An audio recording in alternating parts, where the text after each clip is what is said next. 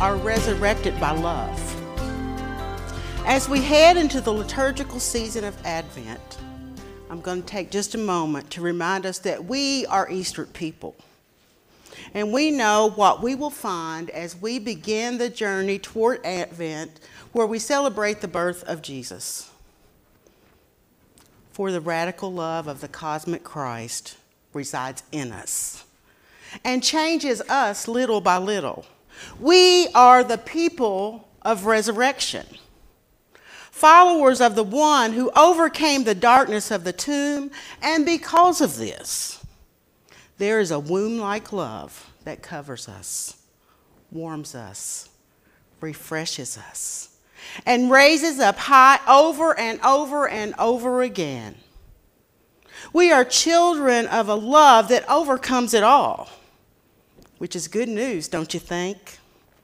Because as we continue to watch election battles, and while we hear the COVID-19 is exponentially raising in numbers, and while others of us struggle with knowing how to pay the bills or buy food, here's the reminder for us. We are Easter people, and somehow, some way, we shall overcome all of it. People of faith are not promised a world that is not struck by disaster, or a world whereby all is well all of the time. But we are promised that our faith and love will raise us up again and again and again. Resurrection love is our hope that no matter who we are, or what we've done, or where we've been, we can still rise way up. Yes. Resurrected love brings us peace in the midst of chaos, showers us with blessings even amongst our sorrow, and fills us up with love so rich, so incredible, so amazing that we can't keep it to ourselves.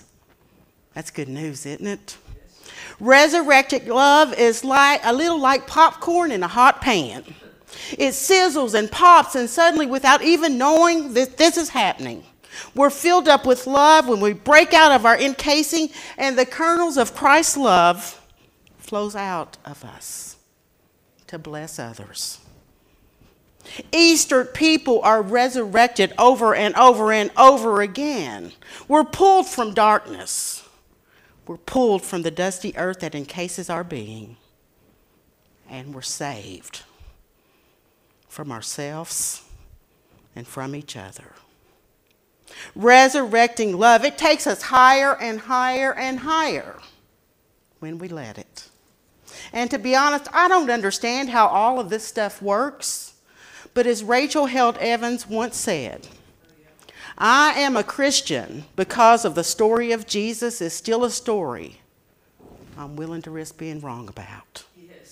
All I know is that creative, refreshing, forgiving loves have raised me up time and time again when if I had relied on my own power within me, I wouldn't have made it and I could not have gotten up. The story of our faith began on the day of Pentecost, where the Holy Spirit, or Holy Ghost as my childhood church would call it, fell on the 3,000 or so gathered from various places where they were different. They didn't understand each other. But when the Holy fell upon them, suddenly they knew, and they understood each other. I like to think that they were changed by the tangible presence of Christ in and among them that day. It was so wonderful they had stayed behind in Jerusalem, did not return to their homelands, and formed what is now known as the First Church. And just perhaps that same holy something, resurrecting love, is what brings us together still today. We gather to hear the stories of Jesus, and in doing so, we're changed much in the same way that that first church was.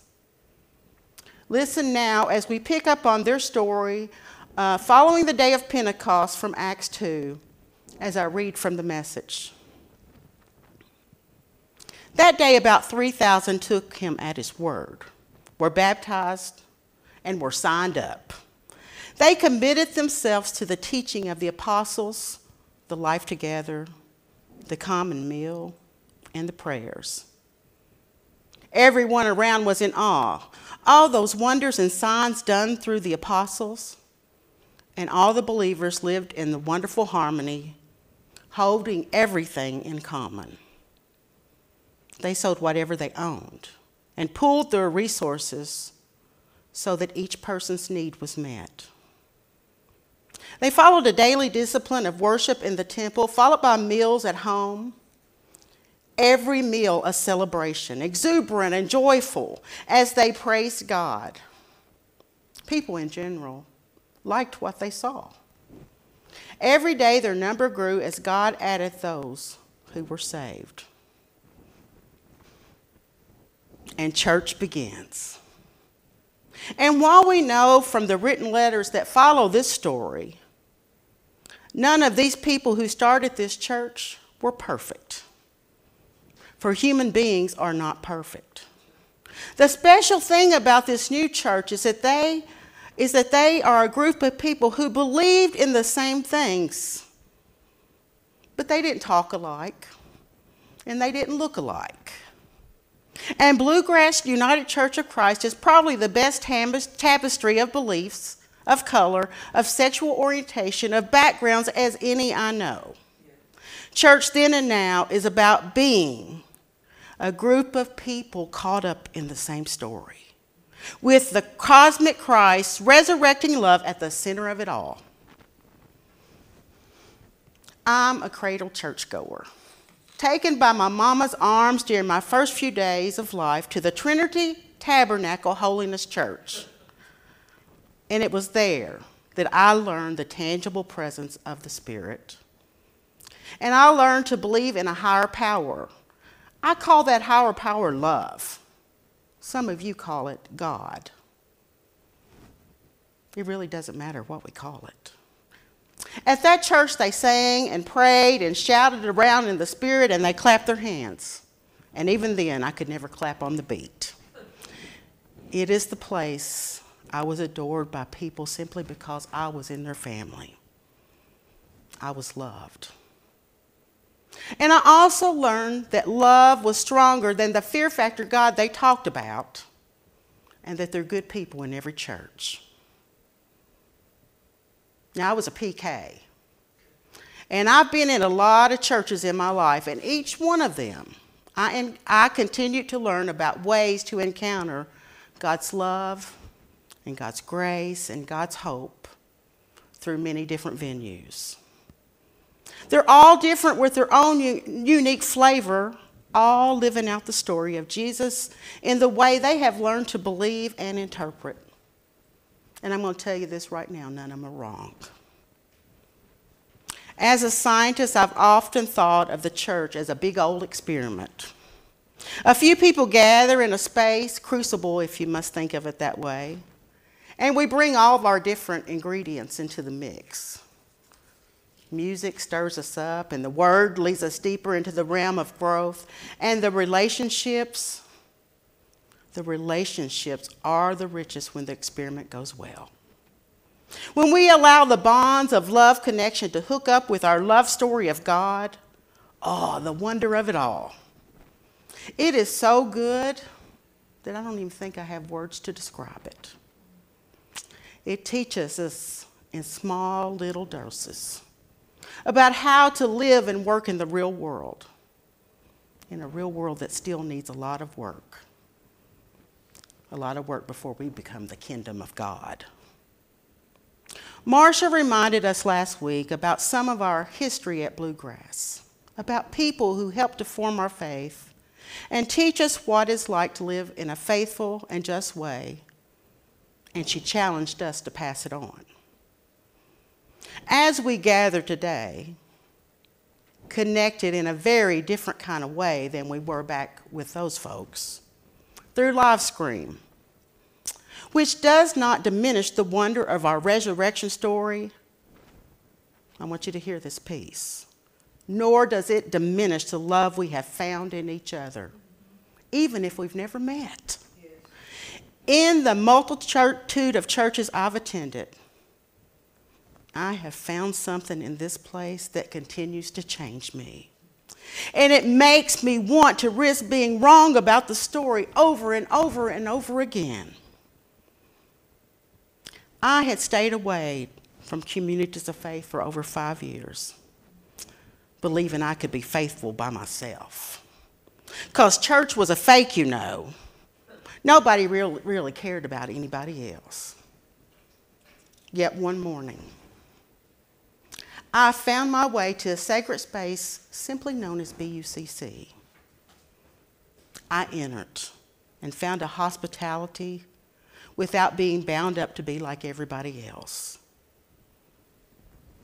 Those folks on that day in that little space called Bluegrass created a space where I, a stranger, entered and eventually became a friend. I found a place that did not seek to change me, but a place that allowed my soul to heal. I found a place with fertile soil for which to allow my unique gifts to grow in peace. That sacred space created an opening in the desert of my soul. And that space allowed God to help me find me again. I will be forever thankful for the resurrecting love that I have found here. You probably hear us say it all the time, but Bluegrass is a special place. It's really special. And while this series is supposed to be about stewardship, I feel that sometimes the best way to invite us to commit to stewardship is to remind us of the value of what we have here. Here, strangers can enter and discover themselves as people free to sing our own songs, or if you're like me, you don't sing. Here, strangers can enter and discover themselves as people who might sit in the back, and when everybody else stands to sing, you might sketch in your little book so you don't have to meet anybody. That's what I did. It's a space where strangers are free to dance their own dance, speak their own language of faith, and are not held captive, for they're free to leave as they feel led. Church communities like BUCC allows a space for people to be saved, as some evangelicals may say.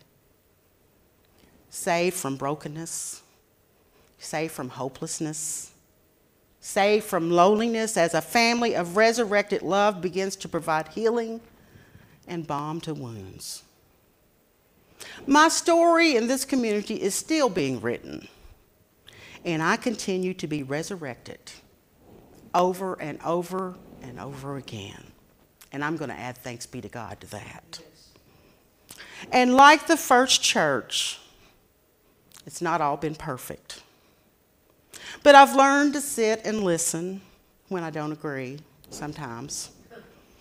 And I'm learning how to think instead of react sometimes. And I'm learning that if I don't like something in worship, it's just not my turn. But I still get a turn. In this community, I've watched as new folks have entered, and I've seen them lean on others, and I've seen those chains of addiction fall off. I've seen a member invite a stranger into his home where they lived for over 2 years and allowed that time just some space to heal.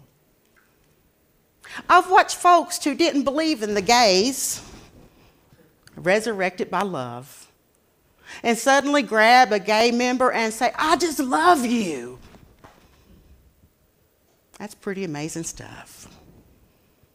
I've seen a little group of people united by resurrecting love stand at Kim Davis rallies while folks screamed horrible obscenities at us for standing for an inclusive God. I've seen us march for justice, for gay rights, for women's rights, for gun control, and black lives. I've witnessed hungry folks being fed by folks who pooled their resources. And I've had spirit bumps as some of these folks have shared prayers and led me deeper into faith. I've seen us devastated at the folks you heard about last week covered in grief. But we held on to each other tight and long and hard and allowed that resurrecting love to lift us up. We pool our resources through tithes and offerings of all kinds. And here's what I'm going to say. If this church means something to you in the way it means to me, in the next few days, when you get a Google communication asking for your commitment for the year so that we can plan a budget, whether it's 50 cents a week or $1,000 a month, think about the importance of this little house of love and what it means to each of us. If you can, and you feel led by the Spirit to fill it out so we can plan our ministry for the year, then do so. And if you can't afford to give, then bring the gifts you have as we mix it all together. People dropping money in plates and people feeding the hungry, people marching and fighting for justice and holding up the charge set before us by the first church long ago. Our grass gets mowed. The church gets clean. The AV equipment suddenly appears and it is installed. And people from all over the place are joining us and becoming family by heart. Something is happening here in this place, in this sacred space, even when we can't gather in person. And it's part of that resurrecting love I'm talking about. This space here is what God's kingdom looks like. It's a bunch of outcasts and oddballs and normal folks gathered together at the table, not because any of us are rich or better than the other or good enough, but we gather because we are hungry followers of Christ, trying to live out the story that we're willing to be wrong about of radical love. And guess what? In this place, there's always room for one more seat available, one more plate with plenty to share, as we, the church, is resurrected over and over again. May we all support this special ministry and continue to spread this resurrection love everywhere we go. Thanks for joining us for the Bluegrass United Church of Christ podcast. We'd love to have you join us for a service sometime. We meet on Sunday mornings at 10 a.m. at 500 Don Anna Drive in Lexington, Kentucky. You can find us online at bluegrasschurch.org.